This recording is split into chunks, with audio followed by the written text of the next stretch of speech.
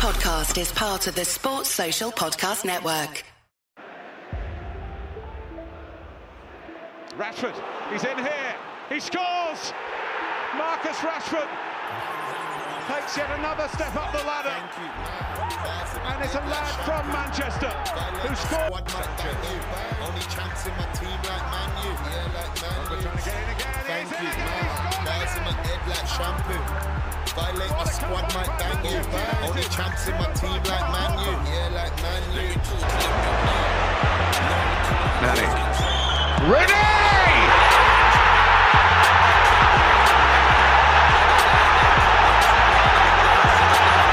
Defies description. How about Martial is isolated. Skirtle here. Oh yes! Welcome to Manchester United, Anthony Martial. I beat for backstage till the bar's done. Slap one, slap two, that she danced on. Like Rashford, I'm a fast one. Thank you, man. Bars in my head like shampoo. Violate my squad, might bang you. Only chance in my team like Man U. Yeah, like Man U. Thank you, man. Bars in my head like shampoo. Violate my squad, might bang you. Only chance in my team like Man U. Yeah, like Man U.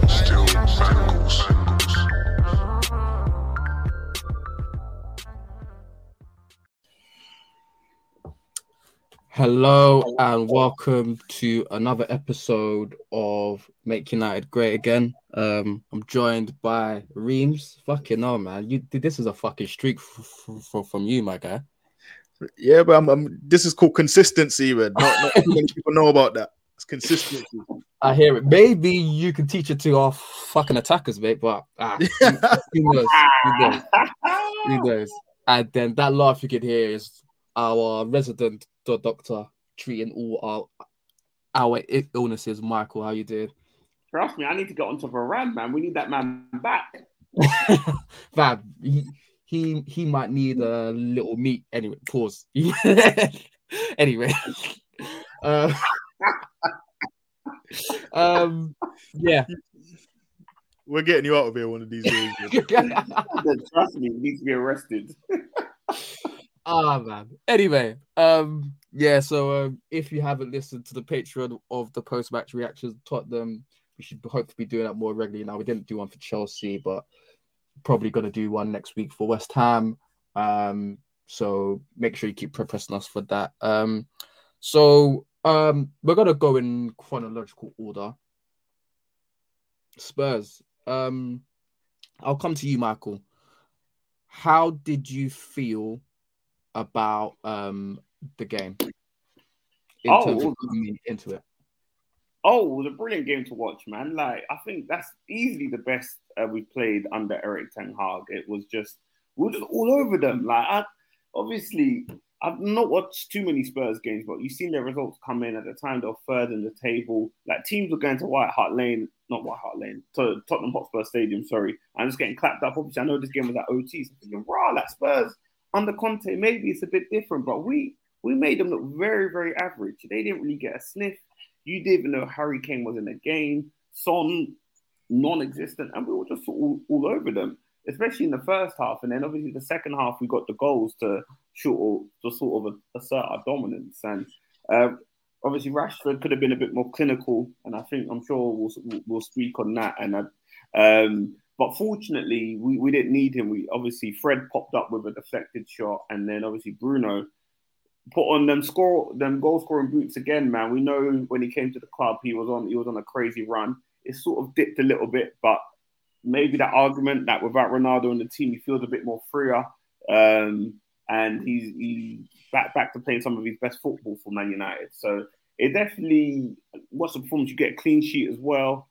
It felt very good, even though we're probably missing a top striker up top and probably a ball carrying midfielder. We didn't really have Eriksen for that game Fred played. It was pleasing, and it was one of those games where you take the points and you keep it moving. Yeah, Reams, we done the post-match reaction, but just in terms of, I remember before on the pod before, we said it was kind of dependent on Eriksen and Martial, and they both didn't play. but it was, in terms of consensus, that's the best we've seen United play since probably that run under LVG. So what did you think we done well in terms of something that we hadn't done in that time span? Yeah, I was spot off, to be fair. I thought unless we had Ericsson and Martial playing, we weren't gonna win. But nah, we did. This is the first game on the Ten Hag where you kind of really see the fruits of like what he's been trying to work on his philosophies and his ideas, kind of coming together in like a match where everything goes right. If that makes sense. Yeah. So like, first of all, we stifled their midfield. They had a midfield free. Stifled their midfield. We put Bruno on Basuma. We had Fred on Bentancur and Casemiro on Højbjerg. So we stifled their midfield. They didn't get no time on the ball. The Tottenham style where Harry Kane likes to drop deep and it triggers the runners in behind. Obviously, because they was only playing the front two, they didn't have that dual threat of having Son and Kulusevski running in behind. So every time Harry Kane dropped deep, Lisandro was just tight on him. And like with how Lisandro is, because he's not kind of like a big, stiff centre-back, he's like a kind of smaller, more nimble centre-back. Playing tight is kind of his game because he could get into those balls before Harry Kane has the chance to turn, and he was getting in there, winning the ball high up the pitch, not giving Harry Kane a chance to turn and play those passes he likes playing. I think our wide players retained the ball really well. I think Luke Shaw and Dalot, that's probably the best game that they've played like together. Like there was like that's the most they've probably passed to each other in a game. And like they was coming in inverting like they do. They was finding each other with like crossfield passes, switches. Doherty didn't really get much out of Shaw. You know, there's that one cross he had that almost knocked out Dalot. Other than that, he wasn't really getting much. I think Rashford was really good. I think he was really good. You know, like his pace, his movement, his intensity was good. Obviously, we speak on the finishing. It is what it is. Like he had 4 good chances. He could have scored 2, definitely. Probably should have scored 2. Is what it is. We didn't get punished in this game, but he's constantly getting quality chances each game. And if we could just continue, maybe even get a higher volume of those quality chances, the goals will come eventually. I'm not really too worried. But yeah, I feel like Casemiro again, his ability to build up, Fred, his ability to press. As we said, we stifled their midfield. Fred's pressing, Bruno's pressing on Basuma. Casemiro's ability to screen and defend space, like everything just really came together in this game. Yeah, I'm just going to touch on a few individual performances. You can really, except for probably one, that one being Sancho, think everyone else played quite well. But I feel like you spoke about Dalot and Shaw, and I think I saw someone that they passed each other eight times in that match, which was quite a lot, apparently, compared to the other times. And but I wanted to come on to Fred because we all saw that Newcastle game, but he seemed to rise it. Michael, what was that performance like? Did you expect that from Fred? Because we know to expect the unexpected from Fred, but I mean that was just something else, wasn't it?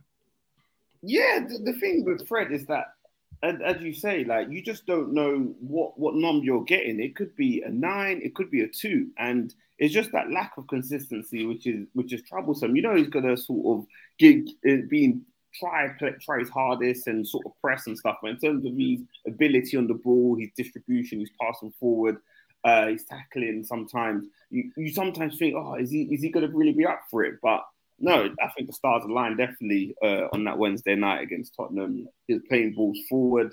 He was getting involved, as Reem was saying. He done a very good job stifling Tottenham's midfield. They were sort of non-existent, all over them.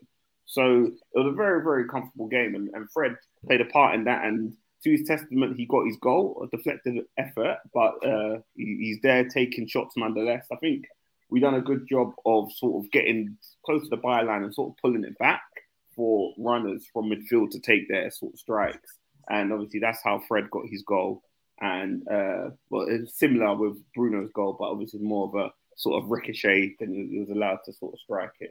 So yeah, I was impressed with Fred. Obviously, you will prefer Eriksen in there. And watching some of the Chelsea highlights earlier, you can see the triangles that him, Bruno, and Casemiro make. So obviously, we know Eriksen's a better footballer, but Fred, to his credit, is a decent squad player to have to deputise when Eriksen's not fit. And I believe the other one I want to speak about was Bruno. Reams, me and yourself have hated him for as long as we can remember. But on Wednesday night, he played quite well. What in particular impressed you about him? Yeah, I think in my opinion, I don't know if there might be another one somewhere in the archives you could dig up where he played as well. But I think in my memory, that's the best he's probably played. I think his off the ball work in terms of his pressing, his counter pressing, the job he did on Basuma was really good. Like I believe for the first goal, he was the one that won the ball back. I think Lisandro came one ahead of Eric Dyer, tried to put it back, and he came and intercepted it from Basuma and kind of kick-started that move, got the ball to Sancho and whatnot. Yep. On the ball, he was making smart decisions, knowing when to hold on to it, knowing when to try find a pass. You know, like he was creating chances. His off the ball movement was good as well. He was finding good spaces. Like I'm not the biggest fan of like some of the runs he makes, but like he helps provides options for like Anthony on the ball, Sancho on the ball. He took his goal really well. Like for Bruno, like for your like attacking midfield player, that's the kind of performance you want. You want him to be sensible off the ball. He wasn't going rogue with his pressing and vacating all the spaces in behind him again. He did a good job on Basuma. Made it difficult for him to get on the ball and dictate. His passing was better than usual. Like he was creating chances like he usually does, but he wasn't taking 56 different passes to have to do that. Scored a really good goal, another good finish. Both of his goals this season have been top finishes. There's still moments in time where like he might have shot when he didn't need to, or like I remember there might have been one counter attack in the first half where he made like a bad pass or something like that. But like the good outweighed the bad in that game. I thought he was really top in that game. Yeah. So good performance, an unexpected one, which was kind of, I wouldn't say it soured it for me, but it seemed to for a lot of people. So at the end, just before the game finishes, the cameras pan to Cristiano Ronaldo walking down the tunnel before, and at the time we just think that he's just gone early because he's not being brought on. Turns out he refused to come on as a sub. Ten Hag came out that evening and said he's going to deal with it tomorrow. And since then, there's been a whole hoo-ha about it. Michael, what the fuck? Essentially, it's crazy, man. Like you know, when it was announced that he was going to come back, not the summer just gone, the summer before, he was lauded. You know, the Kings returning, our best player, all this good full factor. I love Manchester United. This is the club. This is home for me. Yada, yada, yada. I'm going to take us back to the good times. And I was like, yeah, okay, cool. Ronaldo's coming. You know, he didn't go to City. He came to us. That's love. He loves us still. And then, you know, we're not even 18 months beyond that. And he's petulantly walking out of Old Trafford before the game's ended for a team that's had this best performance probably since he's been arguably since, well, definitely since Erik Ten Hag has been back, but or joined the club, but arguably since Ronaldo's been back at the club, you know, in terms of a complete sort of performance where he's dominated the opposition. And obviously he wasn't involved in that. And I'm not an elite footballer. I've definitely not got the sort of dog sort of mentality that he has to achieve what he's achieved in the game. But and I know you have to be selfish and you have to think you're the best and all that other type of stuff, but there must be some moments where you have to think about the team. And he's had a career where he can sort of think about himself, and because he's doing so well, the team benefits anyway. and he's had this ego. But I think he's got to the point of his career where his ego is now bigger than his talent, and I think that's where the problem sort of lies. And you can't get away with this sort of behaviour when you're not in the management plan, or you can't produce at the same level you could. Not to the same extent, but obviously Kylian Mbappe at PSG, he's not stormed out of the stadium as far as I'm aware. But obviously in terms of his contract and sort of playing with the club, when you're producing what Mbappe produces, sometimes you can get away with it. It's not ideal, but you can get away with it. And I just don't think Ronaldo's at the level where he can be walking out of stadiums and leaving his team behind, and the manager's gonna sort of run with it. So I'm kind of glad that Erik ten Hag took the stance he did take, even though that meant we were a bit light up top when we went to Chelsea. We had to bring on Elanga, where I'm sure he'll rather bring on Ronaldo. But I think that's a man that's taking control of the situation, and I really like the way Erik ten Hag has dealt with him. Before I come on to that, I just want to talk about, you spoke about Ronaldo's petulance, and just to harken back to his first spell here, where there was a whole array of instances where that showed, in terms of after the 2006 World Cup, he comes out to say, the club has let me down. He's name-checked Gil and Ferguson, said he wants to move to Real Madrid or Barcelona, doesn't care which one, he just wants to go to Spain. Then there's the interview he does after he wins a PFA, I believe, where he says he still dreams of Madrid. There's the instance where he fell injured against, I believe, Sunderland at home in his last season, where he was acting a fool the whole time, and he basically subs himself off before we're able to get a sub on. So we're playing with 10 men for 5 or 10 minutes. There was rumors, apparently, they were doing interviews about the Busby air disaster, and Ronaldo was acting like he couldn't be bothered to do it and stuff like that. And there was a time where he came off as Man City, threw his coat to the bench as well. And there's the slave comment and all this stuff. So the way Ferguson dealt with that was very different.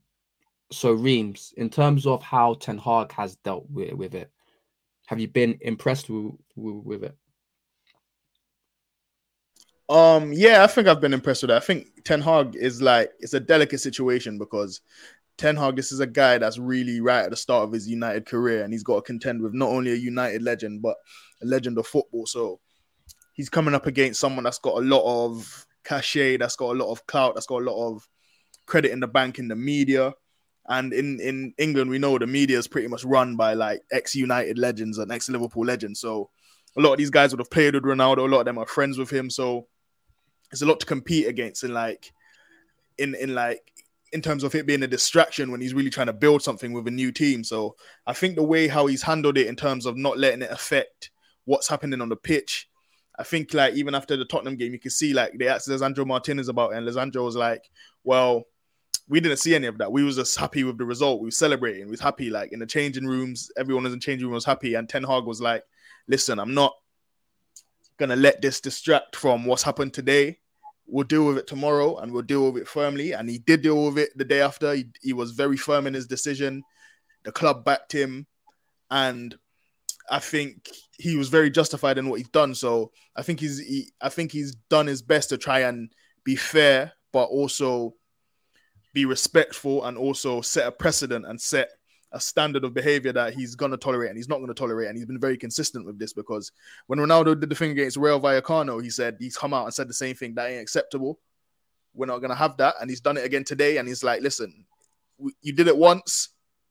I gave you a warning. You've done it twice. There has to be consequences. So I think what that will show is to people in the dressing room is that he's not here to play favorites. He ain't here to give anyone no special treatment. He's here to build a team and a squad and a harmony. And if anyone's going to disrupt that, he's going to be very firm in his conviction and how he deals with. So I think he's been very good, and he's been very brave as well, because a lot of people fold under the pressure of Ronaldo. We've seen a lot of coaches that will do that, and he hasn't done it. So yeah, I respect that.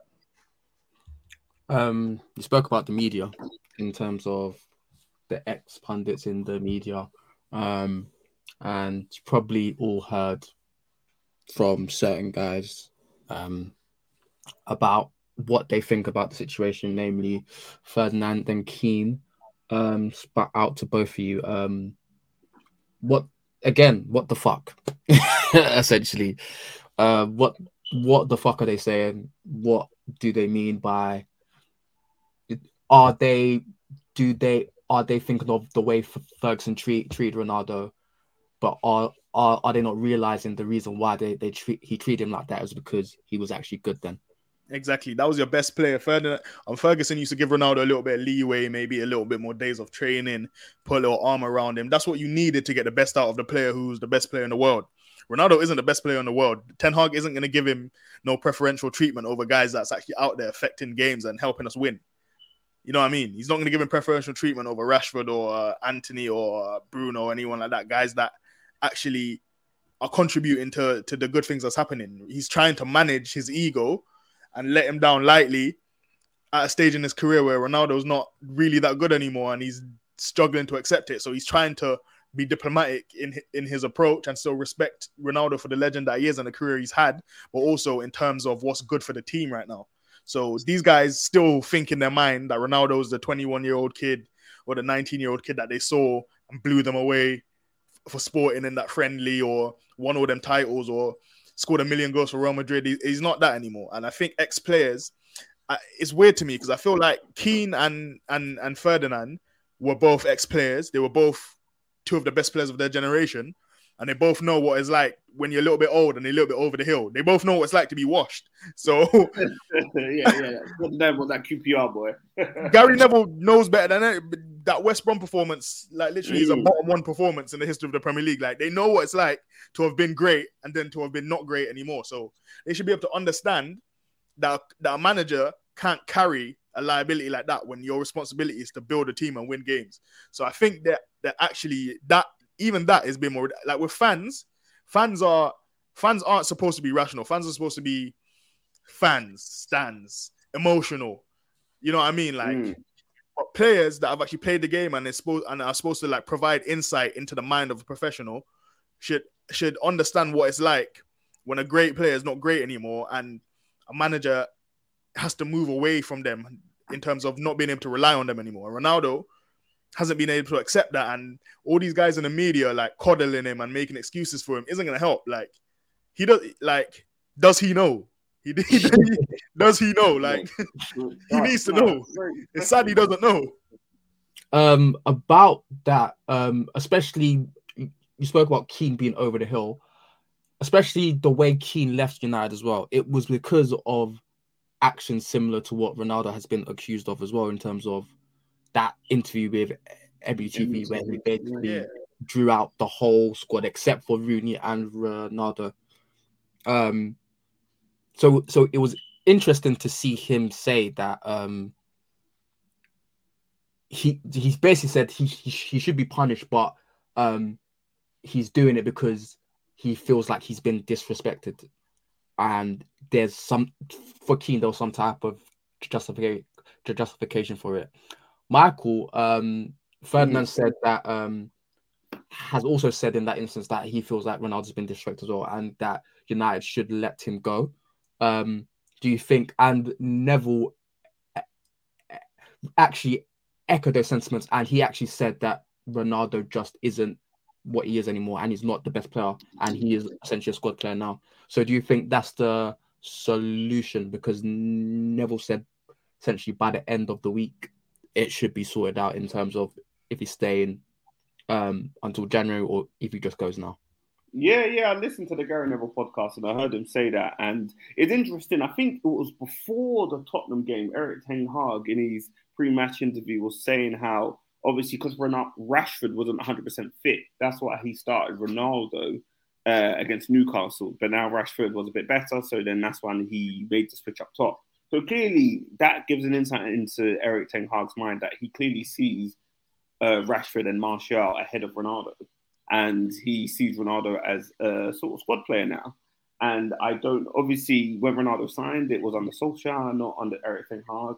And we're not privy to what discussions they had over the summer. But clearly, over the summer, Ronaldo was looking for a new club. He didn't go on a pre-season tour. His mind was elsewhere. It wasn't on sort of Man United. So why these ex-players are coming out saying, "Oh, you Man United are disrespect Ronaldo." Well, in actual fact, it's probably the other way around. If you're out in Europe, sort of shaking your ass saying, "Come sign me," then you're you're disrespecting the club. You're sending Georgie Mendes all over Europe trying to get a new club and that.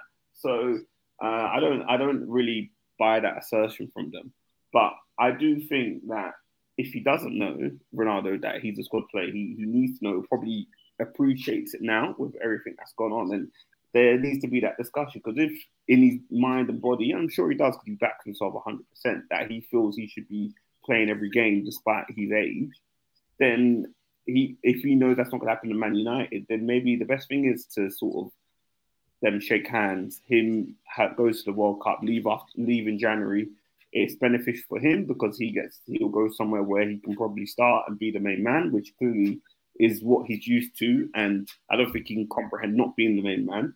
And Man United get some sort of difficult sort of person out of the dressing room, and they also get $500,000 off the wage bill. So I think that will probably be the optimum outcome. It's a sad way for it to end, because especially he came to such fanfare. But I think with the way things are going, it's not going to be an easy situation managing someone who is expecting to sort of start and they're not at the level to start anymore. So yeah, I think let him go, and if that speeds up the haste that Man United sign another striker, then even better.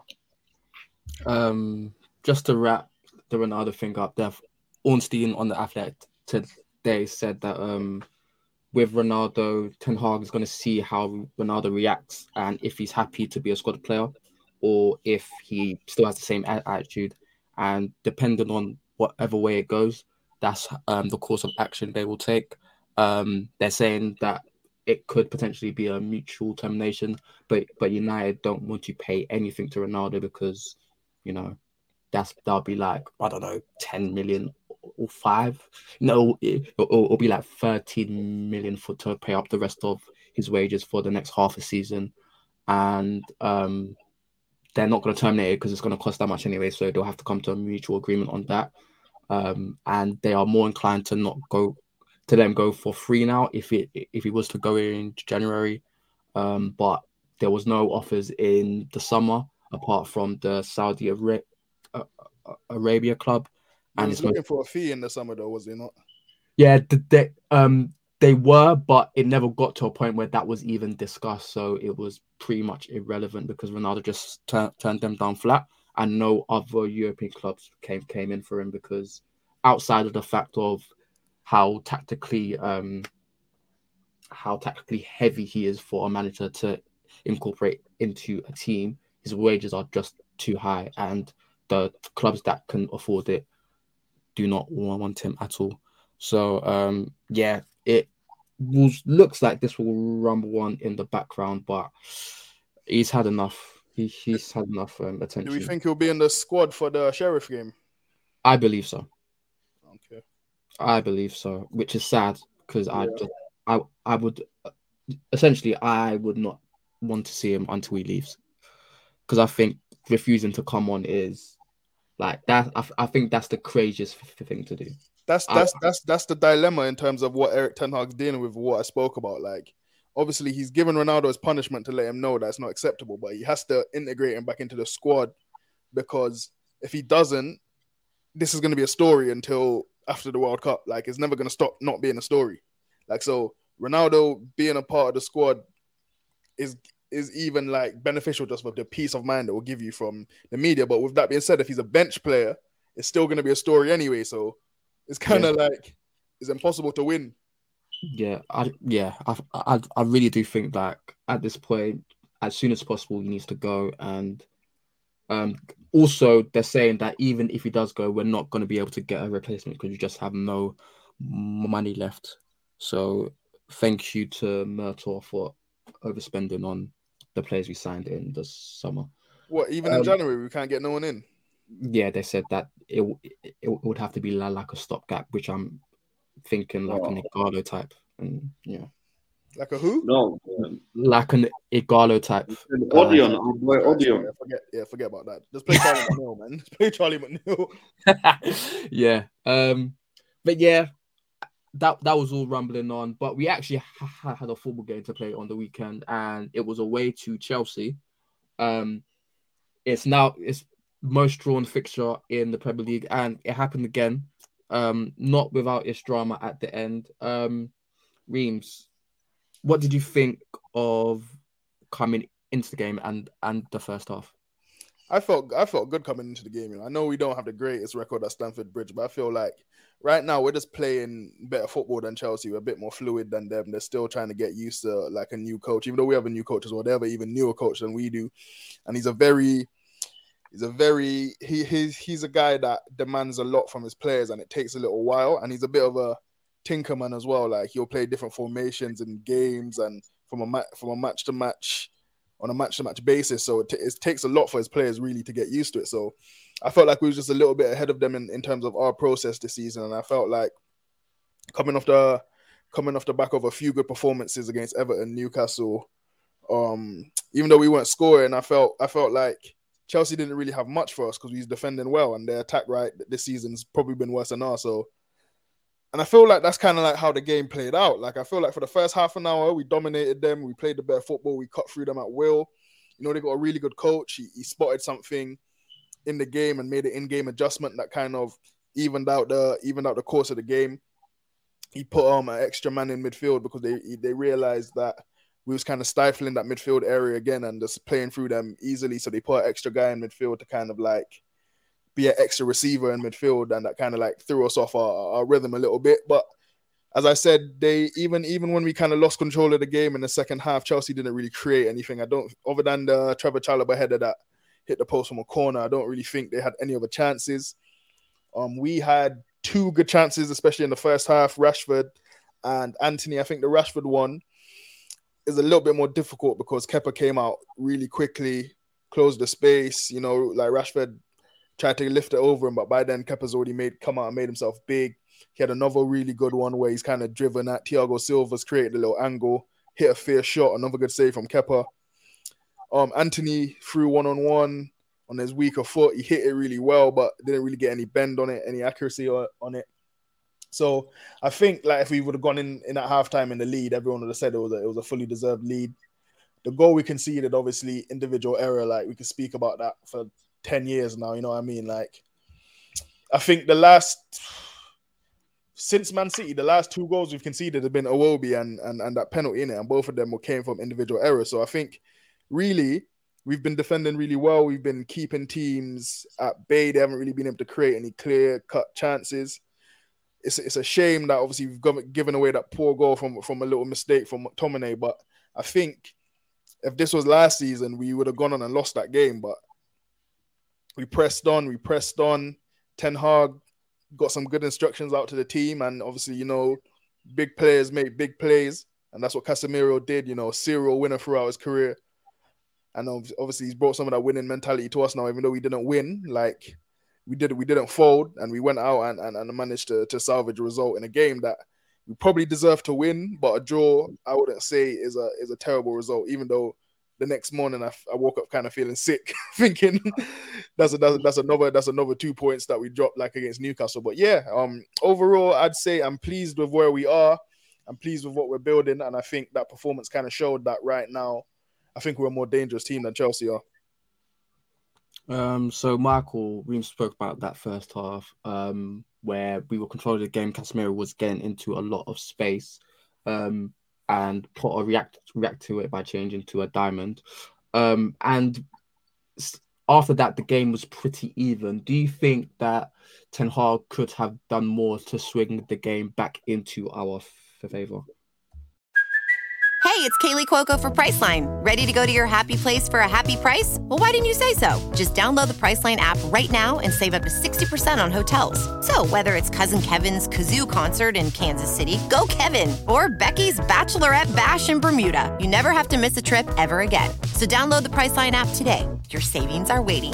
Go to your happy place for a happy price. Go to your happy price, Priceline. I think he was definitely playing our sort of best 11, And the players that were in reserve, obviously Elanga came on. I'm not so sure about that. I'm not sure. I'm not sure. Jim on the left wing isn't our best 11 anymore. His fall off has been a disgrace, man. Like, what the hell has gone on with Jadon Sancho, man? Like, obviously, you give him time when he calmly settled into a new club and all that other jazz. Even though his footballing academy was in England and stuff, but he's come back from Germany, yada yada yada.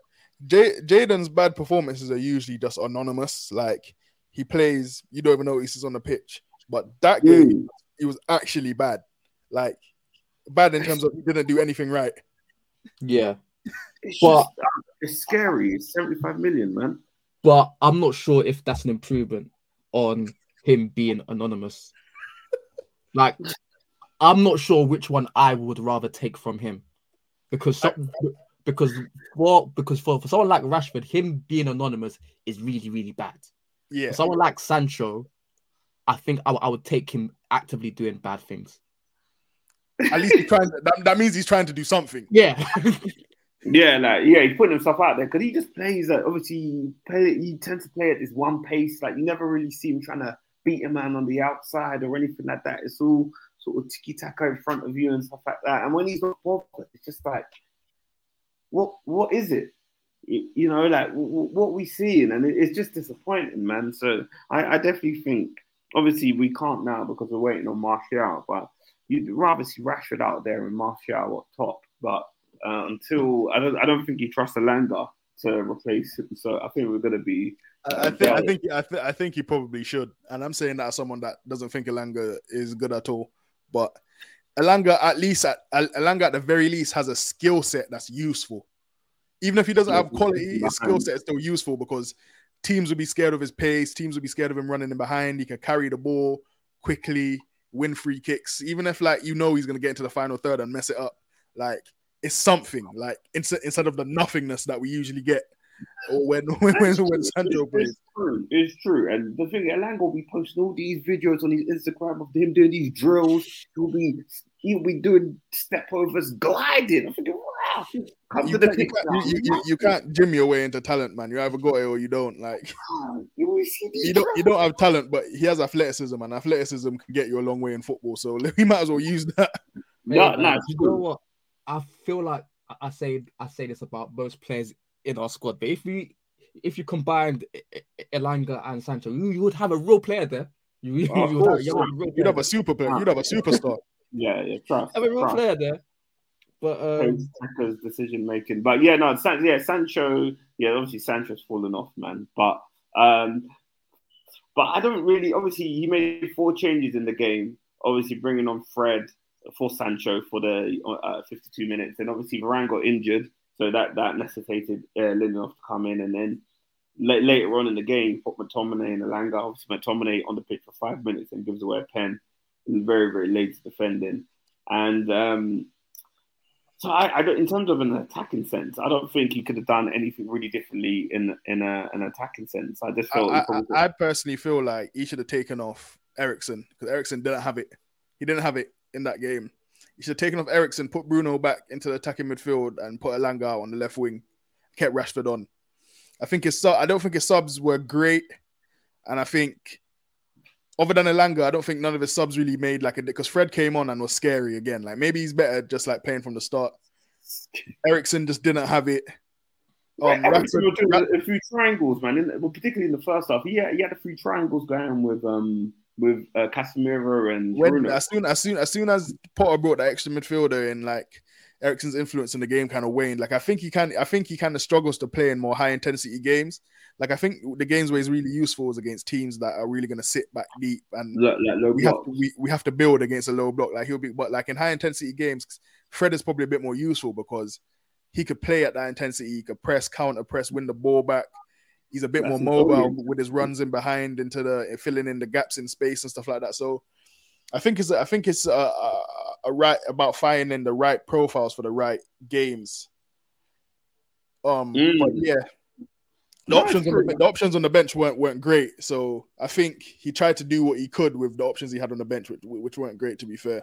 Yeah. As I said, the attacking option is just Alanga. So if Rashford is having one of those days, which is having more regularly, where he's not got shooting boots on and whatnot, literally we're relying on Alanga to come on and try to do something. So it was no surprise that it was our defensive midfielder who goes and gets the equaliser. And what goal it was, because obviously the penalty 86 minute went in, 87, quite late in the game. So you kind of resigned to sort of losing the game. But yeah, as you say, great spirit, and obviously you saw the passion of Casemiro's celebration, and Martinez saying he doesn't know who the guy is, but we're fighting together with this supporter. I said it in the group chat. Yeah, as soon as I seen Elanga and McTominay coming on, I was like, yeah, we're not winning this game.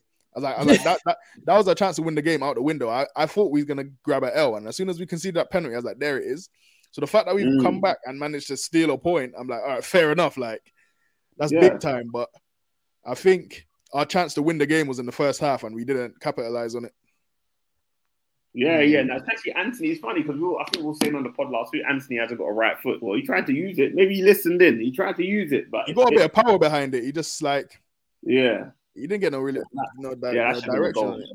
Should have been a goal, man. So is it that he doesn't have a right foot, or he's just scared to use it? I believe that, like in a game where you have to do a certain amount of moves to charge up to do that special move. Yeah. I feel like he has to do that with like his right foot. Like, we're only going to see him use the right foot like once every 5 games.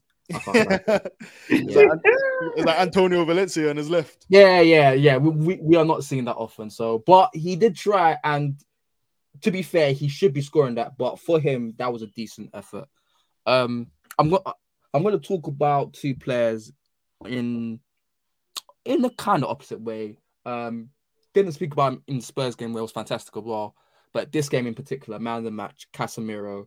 I can't even lie to you. It's been such a long time since I've just seen a defensive midfielder play for my team. I just even thinking about it gets me emotional. But like, what did you think about his performance? This out to anyone? Man, I'm just excited. I can't lie. We used to pray for times like this to grind like this. So they fought 5-time Champions League winner, Real Madrid legend, Brazil starting defensive midfielder Casemiro would not be good in the Premier League. Like, let's be for fucking real. Like, this guy's a legend of the game, and you know what? Yeah, like, I've been thinking about this recently in the last week or so. Yeah, like this idea of like great players in great teams. Like, there's lots of great players that have played in great teams, and like how good they are can like really go under the radar just because of how many good players they're surrounded by. Do you get what I mean? Yeah. Like, you think of like a Clarence Seedorf or Paul Scholes, like these guys that their whole career they were amazing players, but they was always surrounded by more high-profile amazing players. Like, and then you think of someone like maybe like a Steven Gerrard, who was most of his career surrounded by scrubs, so people always seen how good he was in comparison to what he was playing with. And I think Casemiro kind of falls into that category as well, because at Real Madrid, like, he didn't really have that much responsibility on the ball because his midfield partners were Toni Kroos and Luka Modric. Like, he didn't need to. Like, you get what I mean?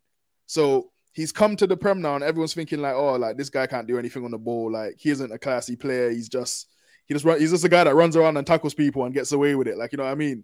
And he's really showed like what an actual great player he is. Like, I don't think I've ever seen a defensive midfielder that's as much of a goal threat as he is. Like, have you guys ever seen that? Like, yeah, he is legitimately a great player. Like, and he's really like transformed the way we could play on and off the ball. So, he introduced me to a vibe. He's introduced me to a vibe. And you know what the best thing is? I know he can maintain it as well. I know he's maintaining it. He has maintained it. I love it. But you know what? I was looking through my past tweets about Casemiro, and I was seeing, and there were 3 tweets that stuck out to me. Someone said that this was me replying to it, that Casemiro is just a heightened version of Ndidi, who's better on the ball, Casemiro or Rice. And it's a disgrace to say that Casemiro and Fabinho are comparable on the ball, meaning Fabinho is much better. You said that. I'm not gonna go into names, but if they're listening, they know who they are. That is hilarious. But I'm like it speaks to your point about his ability on the ball, which even I knew he was good on the ball, but I didn't know he was this good in terms of the first time passes, the constant want to progress the ball, and just even his ability to get out of danger and just like have the little 1-2s to get past an opponent. So, like, Michael, do you feel the same in terms of his ability on the ball? And do you think, are you happy now that the De Jong signing fell through? Or is there a case of we need the both of them?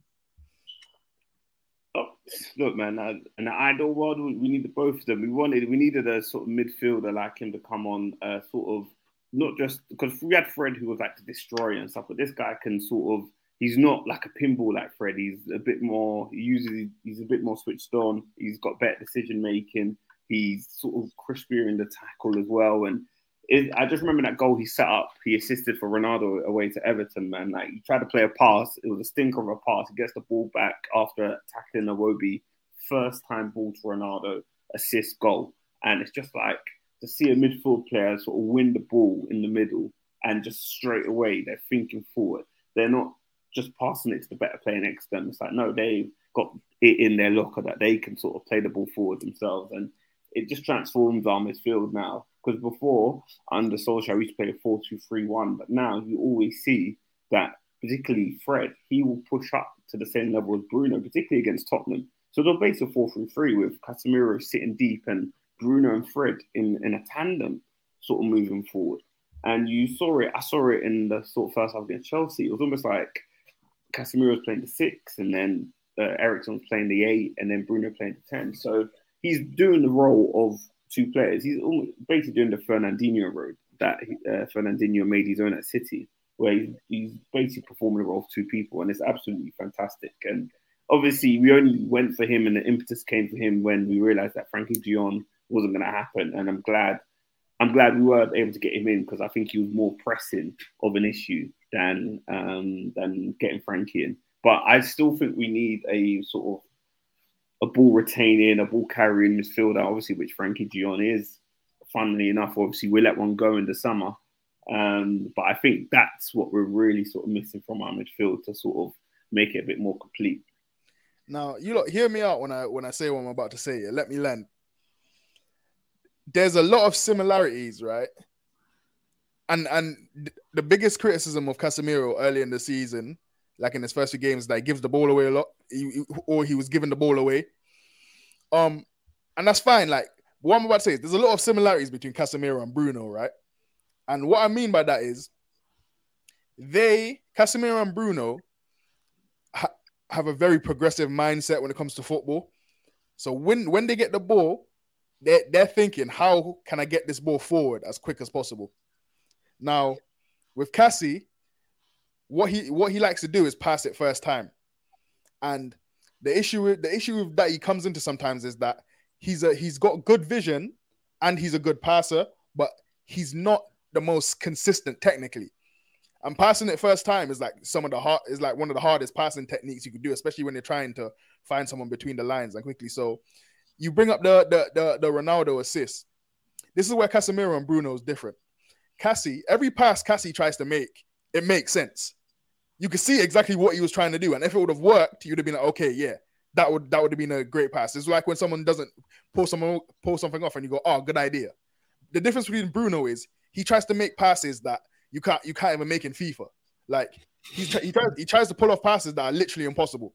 Like when he makes the attempt to the pass and it doesn't work, you're thinking, how the fuck did you even think such a pass was even possible? That's the irritating thing about Bruno. With Cassie, obviously because he's playing as a deeper midfielder, when he gives it away, he usually gives it away in a position that's more dangerous to us because teams are closer to our goal when they recover the ball from his giveaways. Bruno usually gives it away high up the pitch, so we're not in immediate danger when he gives it away. But his assist against Everton, yeah, if you look at it, the ball, I think it was Luke Shaw that had the ball. He's about to play it to Cassie. Bruno's dropped deep.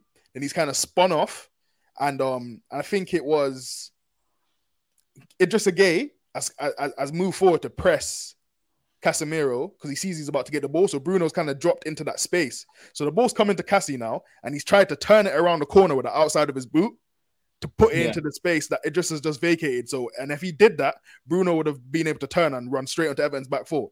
So what he tried to do would have been a great pass if he pulled it off, but he didn't. He's miscued it and missed the ball. And then obviously he's won it back and then ended up playing a great pass anyway. So what I'm trying to say with Casemiro is everything he does is progressive and it makes sense. But obviously he's not like Tony Cruz technically where he's going to be consistent with everything he does. But you know, whenever he gets on the ball, he's trying to do something that's going to be a positive contribution to the team. So even when he was giving the ball away, I was like, I'm all right. Like, I know exactly what he's trying to do. I know what type of player he is. And I know, like, when he gets into his rhythm and everything runs smooth, he's going to transform the way this team plays. And I feel like that's exactly what's happened. Would you agree with that? Yeah, I agree 100%. And the thing is, there was even a time versus Chelsea where he tries to play it first time when, because it was a transition, it made sense because if he gets that pass right, we're through. But it didn't, so it meant that Chelsea were able to transition back, but we were able to contain it somewhat. But he actually does have that ability to put us in precarious situations. But at the end of the day, he will probably try and fix himself, and he probably will. And he will at least help to cover if he makes a mistake. So, and just to go back to the question you asked, I think we definitely do need him both and Frankie, because Casemiro's main issue on the ball is he can be susceptible to be impressed because he's not the most fluid turner on the ball. Like he's quite big, he's quite heavy, he doesn't turn the quickest. He's got a good touch and he can turn out of trouble, but like he turns in slow motion basically. Like, you know what I mean? Whereas Frankie is like very fluid turner. He can play off any angle, very press resistant, quick feet, body feints, carries the ball. So Frankie's biggest strength is Casemiro's biggest weakness, and Casemiro's biggest strength on the ball, which is like his range of passing short, is kind of like not one of Frankie's biggest strengths. Like he's not an amazing passer, but he's an amazing ball progressor in terms of his athleticism and his ability to dribble. So they complement each other really well. So if you get that midfield together, like you really have something. Yeah. But we have to go on to Varane. He pulled up at about 60 minutes and he got a hamstring injury, which will likely mean he won't play for us before the World Cup. And he will likely miss the first game of the World Cup. Varane has played 684 minutes this season. He's only not played one game, and that was Brighton when he was on the bench. And in that time, we have conceded 5 goals. In all the other minutes we have had, we have conceded 11 goals. How for the next 6 or so games, Europa League, League Cup, and Premier League, how much of a miss is Varane going to be? Huge, man. Like him and Martinez are clearly forming a partnership. It's good to see some sort of solidity to our sort of defensive line. They've got an understanding, and I think it just works really well. And the fact that he's going to be out, obviously, it seems at the moment our third choice, particularly with Harry Maguire being injured, it'll be interesting to see how he sort of plans or how he does his hierarchy when Harry Maguire is fit. But it was going to be Lindelof sort of deputising, and I just don't have the same level of confidence in Lindelof. Obviously, he's been at the club for 6 years now. He's done okay at times, but I just don't have the same confidence when compared to Varane. And obviously, luckily, Lissandro is there, and Lissandro has almost become like our first choice centre back. So at least we haven't lost our first choice centre back, but it's not a good sign. And hopefully, the injury's not. Hopefully we can just get to the World Cup. Isn't it World Cup like 3 weeks away, 3-4 weeks away? Yep, starts on the 20th of November. 20th. How many games have we got between now and then? You've got 6 games, I believe. Four in the league, 2 Europa, yeah? Oh, yes. So we played 11. I believe we're going to get up to 14 because we got those 2 games postponed. And we've got 1 in the League Cup and then 2 in Europa. I think after the game we've just played, we kind of have a bit of a more favorable run-in. Like, I think a lot of the next teams we play are kind of like bottom half of the Premier League teams. So it's good that we had him for all the tough games for like other than City where he got injured.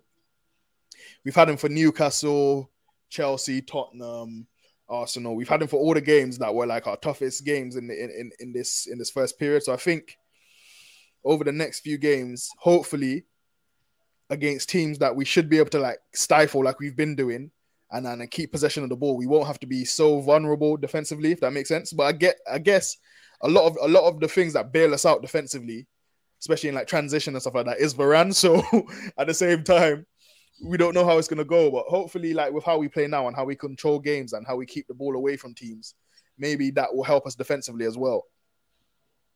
Yeah. And you spoke about the tough run that we've had.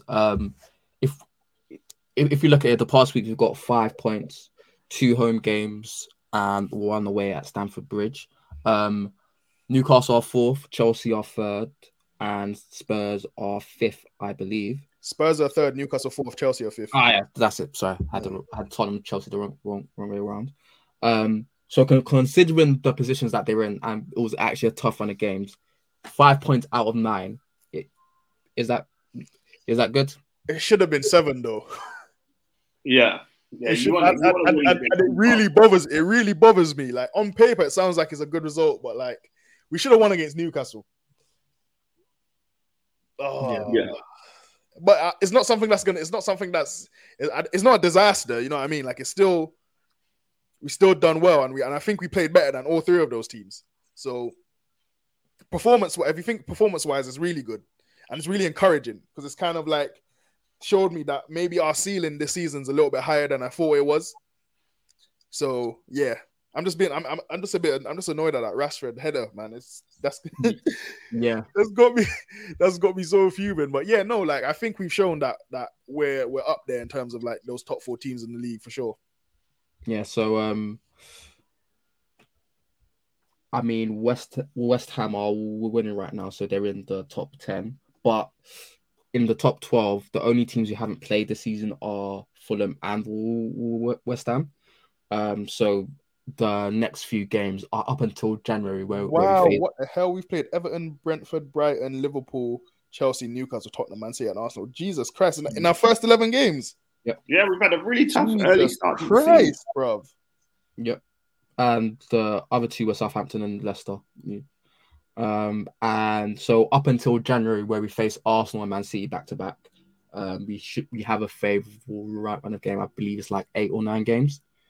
So hopefully we're able to get through that run, and it's not like that fucking cursed Ranić picture that they made when he got appointed last season. For Ralph.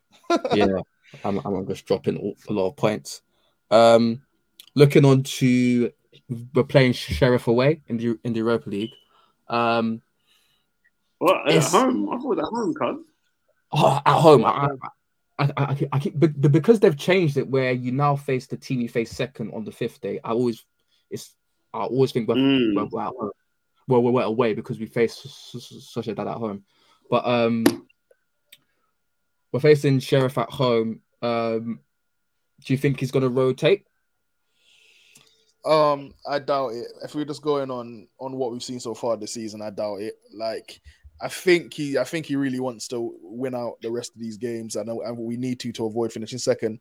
I think he's going to start a strong team. Is there any news on Martial? Do you reckon he'll be back for this game? I don't think he's back in training, but yeah. So he trained, but he just wasn't able to. He wasn't fit enough for the bench. I think we could really use a big win in this game, like 4 or 5 goals. Yeah, like I don't know. I don't think we've had we haven't had one of those kind of wins this season yet, have we? Like it's always been by like 1 or 2 goals. Yeah, Yeah, so I think we could like just a feel good result, just a good like 4-0, 5-0 hammering or something like that. That would be nice. But I think we're gonna see a strong team. Dallo, Lindelof, Martinez. I think Malacia will play. I think Malacia will come in. Other than that, maybe we might see Sancho drop, Elanga come in. But other than that, I think it's gonna be the usual suspects. Cool. And then on the weekend we have West Ham at home as well.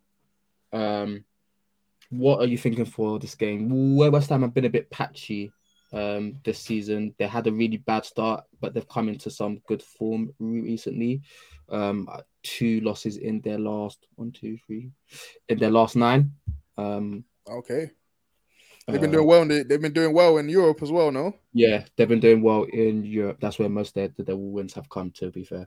They've only had 2 wins in the Premier League in that run versus Wolves and Fulham, draw against Southampton, and then a loss to the Merseyside guys. So yeah, they've been patchy. They played pretty well against Liverpool. So what are you thinking for this game? I'm feeling a win. I think winning a clean sheet. I think we're gonna build up a night. I feel like we need to build on our performances now and just get a good run of wins together, like the 4 wins that we had earlier before the Man City game. I think 4 wins before we break away for the World Cup is gonna set us up really nice for like, when do we come back? Like just at the end of December, right? For Boxing Day. Boxing Day, cool. Yeah, I feel like a good run of wins going into the World Cup is gonna leave us in a really good position to attack that top 4 spot in the new year. So yeah, I feel like with the performances are there now. It's just the results were there, but the performances weren't. Now the performances are there.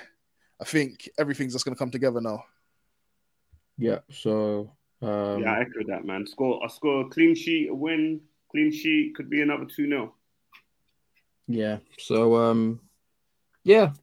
I mean, to be fair, looking at it, 5 points out of 9 out of those 3 games is both annoying and good, because I'm happy that I'm annoyed again that we didn't do better. Yeah, that means we're playing well. Like, yeah, when we used to be good, like drawing a game felt like a loss. Like for a while, drawing a game just felt like whatever. Like now, if this happened under Solskjaer when we were playing Harambe, I'll just be like, hey man, we done well there. I can't even lie. So I would just be like, yeah, fair enough. But I'm happy that we are disappointed that the results are reflecting the quality of our performances. So hopefully we can build on that. And yeah, let's get into some listeners' questions, just to round things up. This is a funny one. Manny_OA said Elanga versus Dan James versus Sancho. I guess that's ranked. Look how far Sancho done fell, blood. Oh my god, bro. Yeah, to be in these conversations. Look at the bums that we have to compare him to now. And he doesn't come out favorable either. Like, Jesus Christ. Yeah. Oh my days. He doesn't. Do you know what? Yeah, I'd probably still. Do you know what? Yeah. I think we got. I don't know if it was with Michael. Was it last week? We got something like quite similar to this. Yeah. We did. And I think about Dan James and who's had a better career. And I think we kind of agree that Dan James probably had the better first season. Yeah. The better debut season. But I think like Sancho's good moments are way better than any good moments that Dan James could ever produce. So obviously they're not comparable as players, but yeah, Sancho just ain't really showing much right now. This is what, in terms of what I was thinking, because I heard it on the main pod in terms of getting the best out of Sancho. In terms of, not just in terms of a team, just him individually, what can he do to like make himself play better? Like, what does he need to do? Like, this is basically maximizing his skill set. So that's not saying, like he just needs to start going past players, just maximizing his skill set to be productive for us. Let me be honest. The main thing Sancho right now could add to his game is some dog. That's the main thing his game is. Forget about the dribbling or the pace, or if he added some dog to his game, he'd still be a useful player. He just has none, so he's not useful. Yeah, because he backed out of a 1v1 on again like in like the 50th minute on the Saturday, and I said, just even if he went into that 1v1 and won the ball, and we would have been able to push forward. He could have made a pass, would have pushed the team forward. It would have been something useful. You know what I mean? The fact that he provides no intensity, like Anthony has similar, like, I don't know. I don't like comparing Sancho to Anthony as well because they're different players, but like they're different players, Anthony, but they have similar drawbacks in terms of the things that doesn't allow them to be that winger that's threatening. Exactly, but you can't criticize Anthony of not having no dog in him. Exactly. And Anthony does not turn the ball over like every time it comes to his feet. Like in fact, he might be our most like reliable player on the ball in the final third. Would you agree with that? Him or Martial so far. Let's use players that actually play football. Like Anthony. So Sancho on the other hand, when the ball comes to him, and as soon as like the ball comes to his feet and someone gives him a little nudge in his back, I'm like, yeah, he's turning this over. Like he just not helping right now. He's not helping. So yeah, if he got some dog in his game, that would do him. That would do him good and do us good. So thank you for that question. This one's from Asad XG. He asked, are we good again? Not title hunters good yet, but just good. What's next for Ten Hag? Next for Ten Hag? Yeah, probably progressing the team. What do you mean next for Ten Hag? Yeah, so in terms of progressing the team, what does he need to do next? Some better players. We need to make some new signings. I think he made a good start this summer, but in some crucial areas we need some more quality. Cool. This one's from D Bonds. He said Reams, you are right about the Casemiro and Fred partnership. And then he asked who's the most effective player, Elanga or Sancho.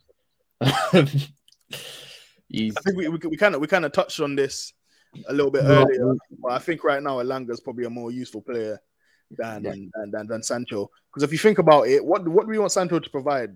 Ball retention, creativity, some good passing. We're getting that from Anthony on the right wing, and we're missing out on Rashford's dynamism and his ability to run in behind and his pace on the left wing because he has to play up front. So if we already have a bit of what Sancho provides on the right wing, you might as well play Elanga and provide, like, play someone that could really stretch teams with his pace and stuff like that. But there's no point in having two guys that are ball to feet wingers on both wings. You know what I mean?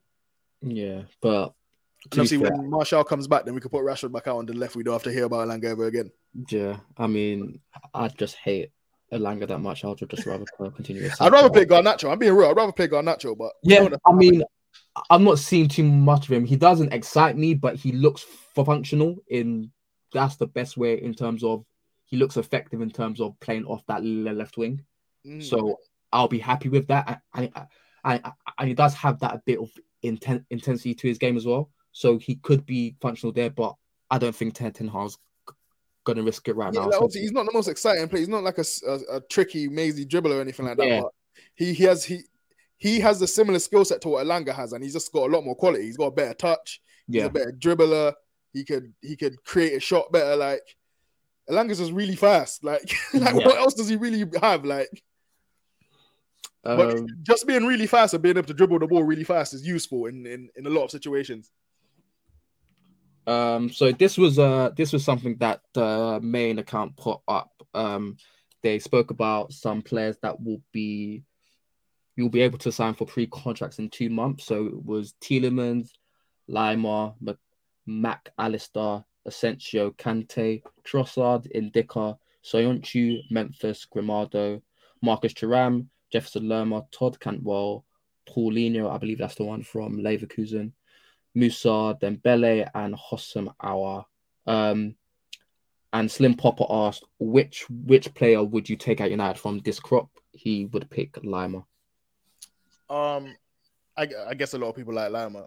I don't really see what exactly he provides to the squad that we're missing. Like, I guess he's a versatile midfielder. He can play could probably like play wing back and stuff like that. Like, box to box, he could play a lot of positions. He'd be a good squad option, but I don't really think he feels like a specific need, if that makes sense. Mm-hmm.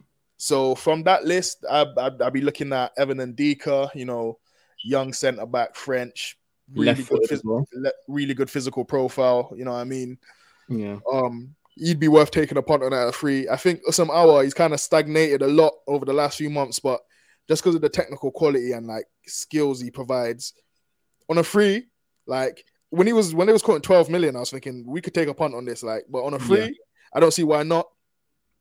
And like the wild card option is Alexis McAllister. I think he's really underrated.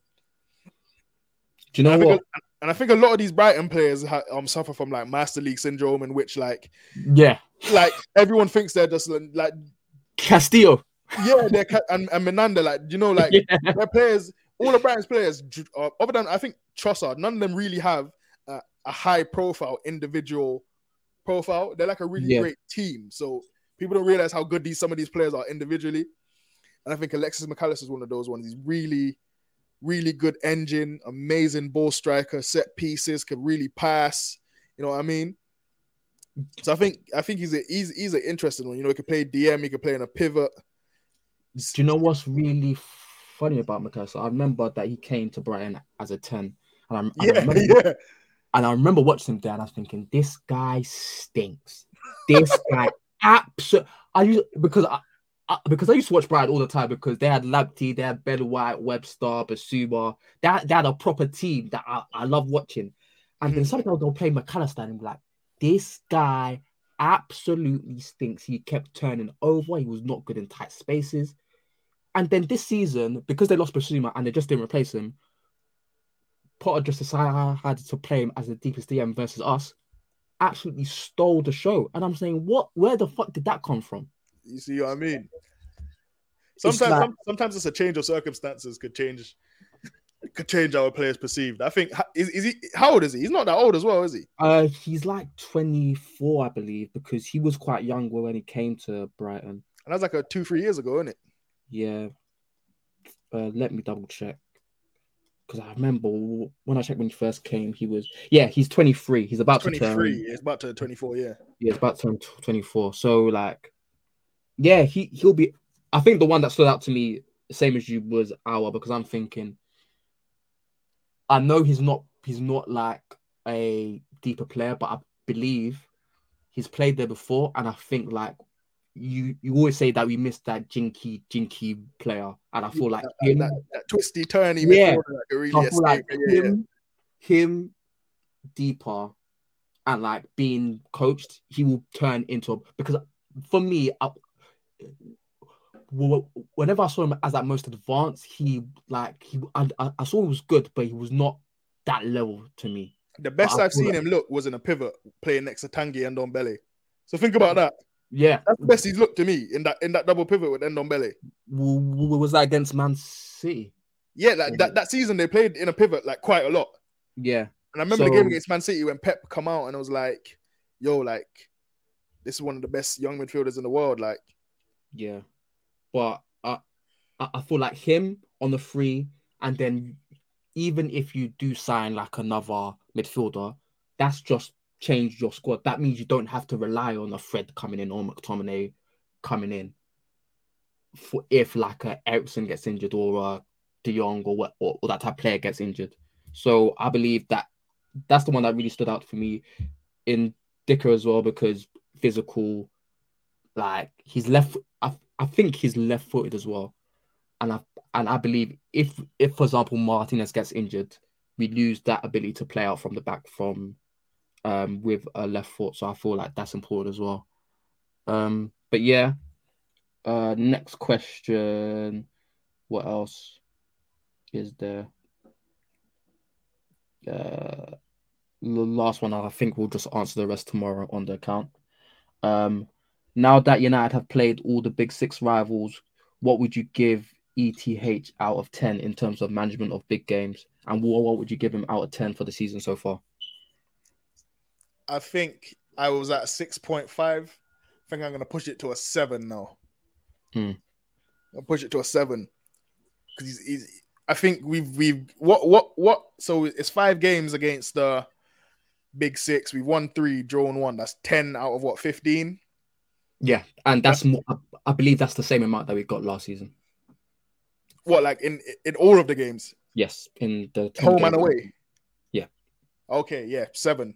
He's introduced me to a little vibe. Still, he's introduced me to a little vibe. I still think. Obviously, we're only 11 games in, so it's hard to give him more than that. But the progress we've made in this short space of time is very encouraging. And like, I keep saying, I know guys don't want to hear it, but if we signed Arnautovic, yeah, he's currently the top scorer in Serie A. You know that, right? Yeah. If we signed Arnautovic, we probably would have about 4 or 5 more points on the board. I promise. Maybe. But anyway, this isn't even specific about Arnautovic. It's just about, even if we sign Morata, we probably have about 3 or 4 more points on the board. So my overlying point is we just need a bit more quality signings in 2 or 3 areas, and we can really start becoming a winning team.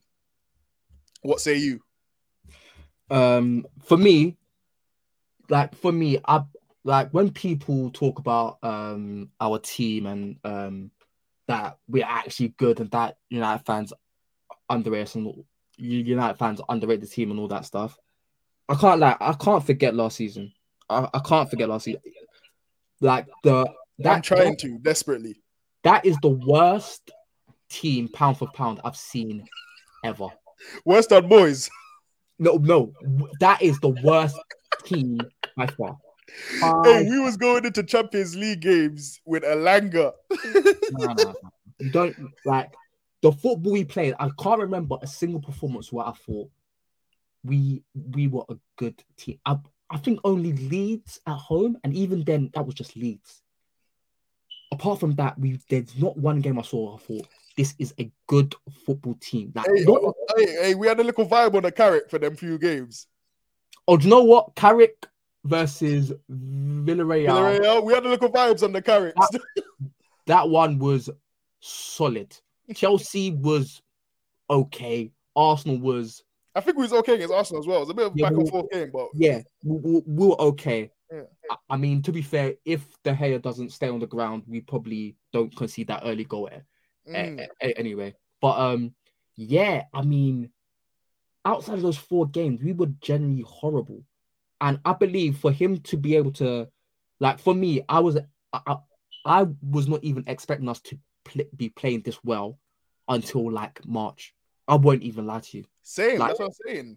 So for him to be doing this, I am really, really impressed. So for me, it's like a 7.5 or like, but there's obviously still stuff that I think he can improve on. His rotation, his game management. I still don't like his talent ID was a bit weird for me. I can't lie.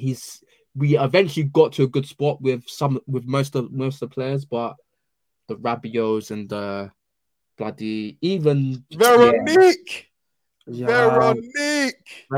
I won't say what I said, but I won't say what I said. You don't know what you did.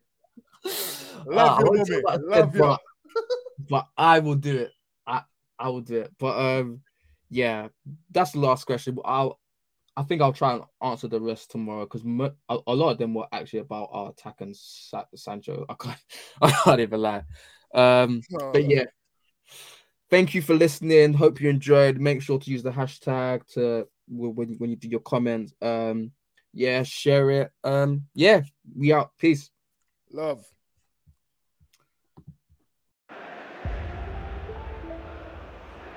Rashford, he's in here.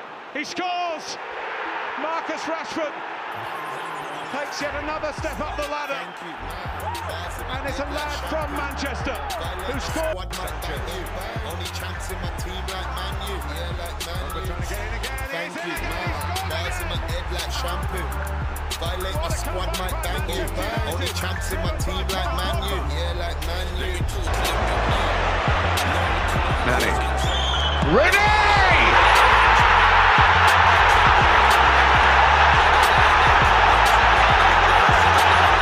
Defies description.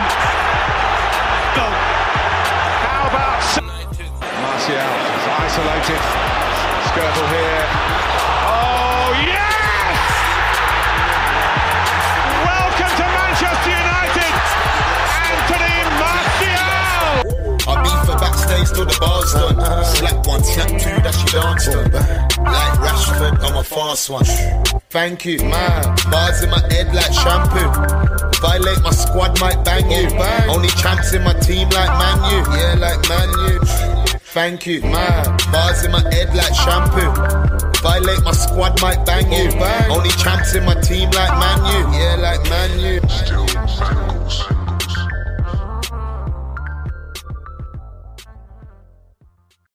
Sports Social Podcast Network.